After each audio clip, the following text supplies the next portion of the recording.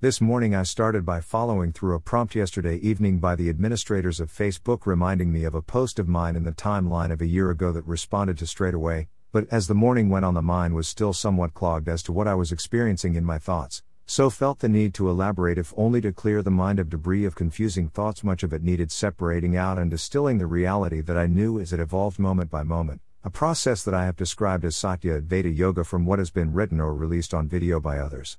Most notably in recent times, the meaning of Om and the Gayatri mantra from Vedic times have had different kinds of elaborations and interpretations. I still subscribe to my own assessment of Vishishta Advaita Vedanta as it has developed into over 23 years of fact-finding mission on my part, and I cannot disregard that experience, merely put it into the appropriate context and perspective. In the latest phase and hopefully the final chapter of this process of truth-seeking, if only to satisfy myself that all previous jumble in the mind were going to be distilled into a final shape of what I do believe in, and the jigsaw puzzle of trying out all possibilities step by step from intense Brahmanism as a purely religious pursuit as if it was God-directed Sanatana Dharma through Brahma the Creator, and being Hindu jihadist such that I was incarcerated at the mental hospital in 2004 and again in 2008 for my aggressive activism to seek material justice as laid out in the Bhagavad Gita, with the chariot of Arjuna being charted by Krishna, into Brahmodvaitism as a Vedanta, where the Atman is realized and regarded as a spirit that dawns supramentally into the mind. For one to experience oneness with the spirit and still carrying on the imagined Sanatana Dharma when I was verbally abusive to people and institutions for harassing me with vile words that I persuaded myself as being permitted because it was the descent of the Almighty God into my mind, to Vishishta Advaita Vedanta in which one was nonchalant, spontaneous and unpremeditated in one's actions that required one to immerse oneself in creation. Part of that karma is Sanatana Dharma in a preordained and preorchestrated universe that I practiced for several weeks with ahimsa,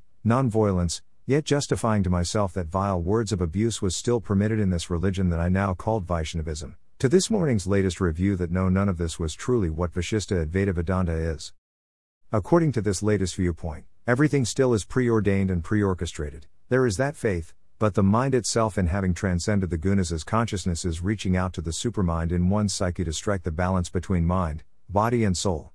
Karma is still necessary as one cannot sleep 24 hours a day, so activity is a good thing, but it is derived from stillness of the somatic mind that then is able to leave the body aside except for what one needs to do in fulfilling one's basic needs, and develop further one's knowledge from those actions, with no attribution to Sanatana Dharma but only Dharma in the sense that one restrains oneself from doing bad things entirely as the true meaning of ahimsa. Even protesting and verbal abuses are not permissible in this raison d'etre, nor are any other forms of attack, be that a form of buccaneering for material goals by prodding anyone else.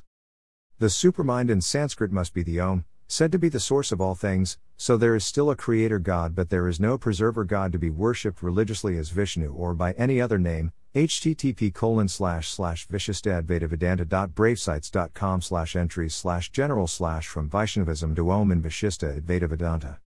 This comes to me this afternoon naturally. I do not even post emailed correspondence that I have done in the past to serve mankind, for I have no desire to serve mankind again. It has nothing to do with me. Only politicians need to serve the mankind in their states. We vote for whoever we think will do the best job of it. My life is to remain in an anandic mode of stillness, and truth accommodate.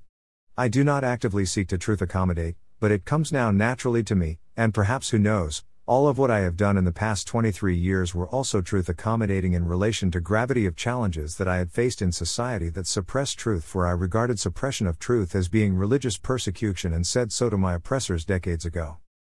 All this should be considered in ongoing reviews.